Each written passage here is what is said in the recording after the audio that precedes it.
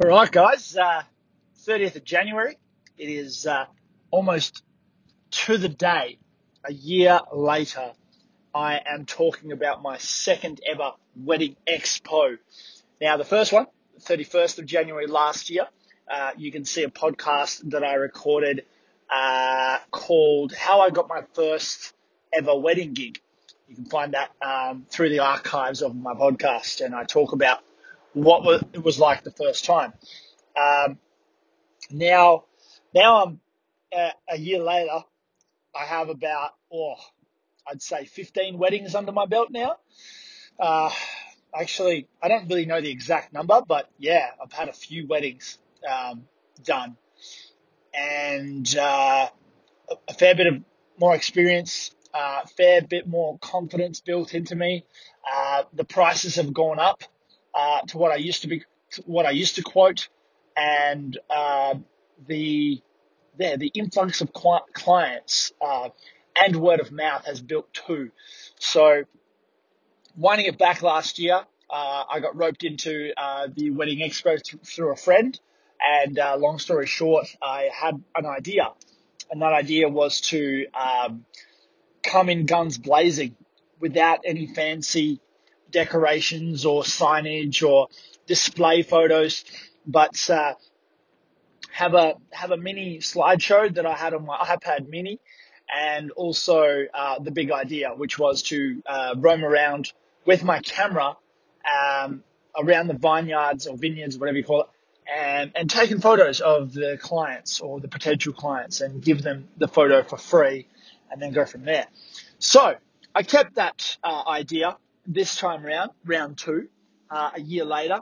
But this time I took my TV monitor or my computer monitor with me. So it was a bigger screen, brighter screen, more noticeable. I still had the same exact setup as last year. I didn't change that many things. Um, the laptop was plugged in. The photos were all from my own weddings. There were no dumb restrictions from photographers that I shot for in the past, and things were about to be full steam ahead. So I got that set up. I was right next to the DJ. He was a lad, and yeah, we went from there. I'm just going to rewind it back 2 weeks from today, though, because it's a very important story of how I got there. Now, I got hired by a gorgeous couple um, who had me shoot their wedding. Gorgeous bride couple, so two brides, and they got me to shoot their wedding at the place called Rustique. And during that time, one of the managers said, if you take any photos, let us know about them, like if you can, Um, and I really took a little bit more effort to make sure I took those photos, because it was such a gorgeous place, and I really wanted to take photos for them, because one of my rules of thumb in business is do a lot for free. Do a lot for free. Obviously, there's a business to run, and there's bills to pay, and I've got that side of things covered. But still, do a lot for free and without any expectations. So, by all means, that was an easy one to check off the list for that day. Something for free for that day. And what I like to do is go around to each vendor. So a vendor is someone that's part of the wedding. So like maybe the DJ or the musician or the celebrant or the flower lady or even the dressmaker at the start of the wedding, and the decorator if she's still there, or the venue hire. So I always talk to them, take photos of them, and give them a couple of photos for nothing. And that's something I've done for a long time, and here's why it works. Going back to today's expo, so I took these photos for Rustique, and then once I finalised and edited the photos, I sent a whole batch to Rustique and said, "Here you go, guys. Feel free to use these however you want." And yeah, no worries. By the way, are you guys part of the wedding expo? To which they replied, yes, they were. And I said to them, do you have a spot for a photographer? And then they replied with, we don't have a photographer, but would you like to join us? And I said, absolutely. So I ran past my idea of being a roaming vendor. So obviously have my base camp with the slideshow on the monitor and have my business cards there, which I actually had this time. Last time I didn't have them, and now I have them, and it was cool. So I had them on display, and then I would roam around throughout the day and evening. So set up, got there, got a good spot in my opinion, and then the day started. The first hour, I think one or two couples came, and I managed to toss them the business cards. And obviously, since last year, I've had business cards created. I've had actually 3 rounds of business cards, and my latest ones have been the best ones. A bit of variety, so I had 2 different wedding ones. Shout outs to April and Dan, which was one of my very first ever, actually no, my very first ever wedding photography gig as a single photographer. On my own, by myself, big boy, and they love the photos. I love the photos, and I use that shot on the wedding business card. And I had another one from another wedding I did with Branchy. Anyway, so I had my business cards, and I had some in my pocket, and then I noticed that they weren't really passing by or approaching my TV or approaching my like little stand. So one thing I'm going to learn from that, and Seb, when you're listening to this a year from now, please reconsider the location of where you're putting your monitor, because if it's not directly in the path or right by the path of people walking past, it is a bin spot. So take note of that. If it's something that people need to look at and have in their face, you need to have it in the way of a path without obviously causing a fire hazard, or yeah, you know what I mean. So yeah, and anyway, so as the store was set up, I started to walk around and just like cut people off really. So think of yourself in a car dealership. You go in there, you start looking at the first car, and within seconds you have a car dealer on you like a shark, just absolute sharking you. So that's what I was pretty much doing. However, this is important. If you're a wedding photographer or someone that's going into business looking to gain someone's business, you need to gain the trust. You need to be on their level in terms of empathy. And you obviously need to show them that you're compassionate about it and you're not full of shit. And that's very important, because I see a lot of salesmen that just selling. They don't really care about the client, in my opinion. Anyway, so I go up to a couple and I say, "Hey guys, how are you? Have you found yourselves a photographer yet?" But I do reflect on that now, think. I think it's something more personal before asking them about a potential photographer, because most likely they don't have one. It's a dumb question. A little more later on that. Anyway, so what happened was I would start asking him things like, when did you get engaged? How long have you been proposed for? When's the magic day? AKA their wedding day. And then start from that. Then I would also start to identify their personalities as they're talking to me. Now, this comes with a little bit of experience. I haven't perfected it yet, but I do think that I'm pretty good at doing it, more so than ever before, and also confidently talking and just forever talking, non-stop talking. Anyway, case in point. So then, like, for example, one guy today, I saw that he had a Broncos jersey. Now, I know nothing about rugby, but I know that they're from Queensland. So I talked about the state of origin for a little bit, for the brief knowledge that I have on that competition. And he started talking about it hardcore. So, and that was fun.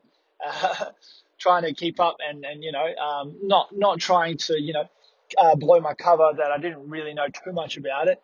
But yeah, so that happened, and then before you know it, he's asking me for a business card, and we're talking to the missus and stuff like that.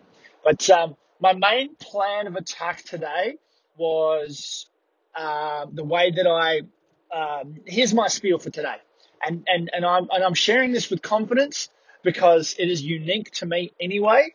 But remember, Don't get yourself down because it's unique to me. Don't just say, oh, it's because of this, and this. I get it. Find something unique about you. So here's my spiel. I would post myself almost right behind the entrance where the owners of the establishment were greeting everybody, and I would be like, "Hey guys, how are you? Have you found a photographer today? Yet?" And 80% of them said no, or 90% probably. And that was my like kind of icebreaker. So that was the best icebreaker. Now, if they said no, they haven't, I would go into my funny, charismatic wit, sort of, if you want to call it that. And I would say the only, and I quote, ready? This is me quoting myself. And the only thing that I can pitch to you that I feel that would be the most important thing is the angles. And they instantly laughed. Every single one of them laughed. If you can make the person laugh, you have a significantly higher chance of hiring them later because they remember you. You're the one that made them laugh without sounding too pushy, without sounding too awkward or cocky. Um, and then also, I started talking. Sometimes I would be like, hey guys, have you found a photographer? And they'd say no. And then I'd be like, I know a guy. I can point to his direction. And I'd be pointing to myself. Now that may be a bit cringe. That may be a bit hit and miss, but every time I had a genuinely laugh out loud reaction. They were lolling hard. So that was good. Then what I found was once I got their business card, I would ask for a photo. I would say if you're interested. Now, excuse me. The one thing that I learned about that was most of them weren't really photo photo ready, to say the least. And what I mean by that is they've been working all day. They're not really glammed up for a photo. So hey, that's a thing. But there were some that came in and they had makeup on. They were ready to take photos. They were dressed well. So and those were the ones who were keen. Surprise, surprise. So I had one couple come in with their parents actually, and they actually called me up after they entered the building and said, "Hey, can you take a photo of us?" And I'm like, "Yeah, sure." We found a sweet spot in the place that I sussed out earlier, and I took a couple of different photos with them. I redirected them. I moved them around a little bit, just to give them a taste test of what I'm like, what I'll be like on the day if they were to hire me. And then took the photos, and this is the difference. This is what I've improved on since last time I was doing this last year with my laptop. I did not edit one photo with my laptop. I did not even edit one photo with my mobile phone because I've got a feature from my Sony, God bless, that can instantly transfer via Bluetooth from my camera to my phone, straight out of the camera, bang.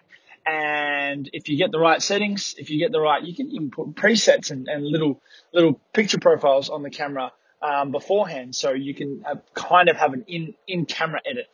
Anyway, so I did that and send it to my phone, and then I would Bluetooth it to them. They loved it. That was a hit. That was an absolute hit. And then I added in, now that you see that photo, you're going to think of me as a photographer. And they laughed. They loved it. So, I mean, I'm not saying that that's a guaranteed sale. It really depends on the budget. But, the foot's in the door further than probably any other photographer, dare I say it, because I've given them something more valuable than just, hey, these are my photos. This is what I can do. These are my prices. Please consider me, you know? So just think about it like that. And this goes back to me how I'm saying, the market is saturated. Uh, there's too many people doing wedding photography. You're not going to make it in the industry. And that goes for every industry ever. You want to be a filmmaker. You want to be a cartoon artist. You want to be a gourmet chef. If you want it bad enough and you're obsessed with it and you're passionate about it, you're going to succeed. And to get to that point, without starting to complain or listen to your parents who are saying there's no money in it, blah, blah, blah, blah, blah. If you really want it hard enough, you're going to go hard at it, and you'll know if you're really up for it. And if you do go hard for it for 3 to 4 years and you still haven't got there, then you're doing something wrong.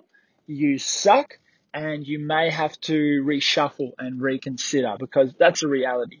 But until then, you've got to ask yourself, are you trying hard enough? Are you thinking outside the box further enough? And that's the difference. So anyway, last time I did this podcast about this specific topic, I was talking on the way to my first wedding and talking about how I got that actual job. This time I'm talking on the way home from the actual second expo.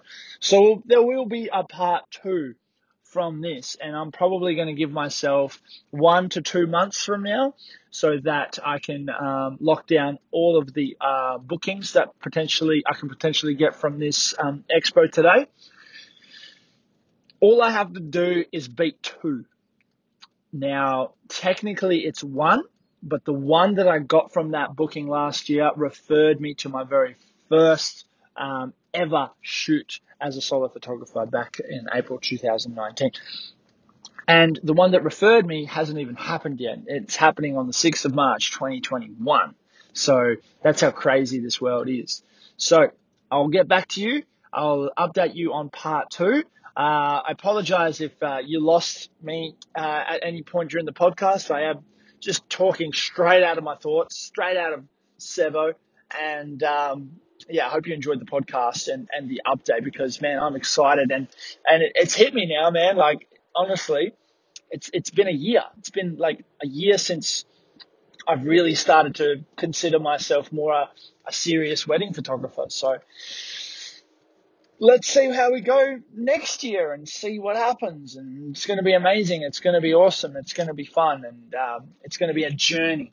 It's going to be a journey of self-discovery.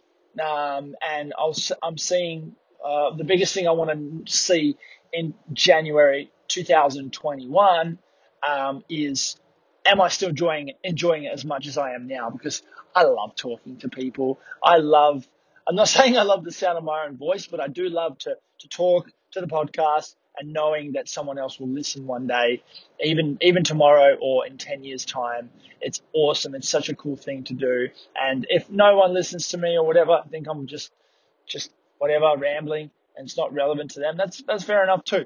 I get to listen to this in a year to 10 years time and be like, bruh, that's what I was doing when I was 29. Man, I'm so proud of myself and how far I've come. Or I can be like, damn, I was doing that at 29. Look where I am now. I've changed a lot. And, that's what I'm talking about now. I look back at my 19-year-old self. If I was to talk to my 19-year-old self right now, he'd be like, get out of here. You're not doing wedding photos. That's weird. That's what? What? Are you serious? He wouldn't believe me. He would be like, get out of here, mate. Get out of here. Okay, boomer. But yeah, anyway, if you enjoyed that, please message me on Instagram. Please review the podcast on iTunes. It really does help. And if you are capable of subscribing on Spotify or iTunes, that would be amazing too. You know the drill. It really helps. And but yeah, until then, have an awesome rest of your day, night, week, month, year, wherever you are in the world. Sev, if you're listening to this a year from now, bro, you've stepped up, you've leveled up, man. Let's see how far we can take this even more. All right, mate. Have a good one, and as always, good thanks.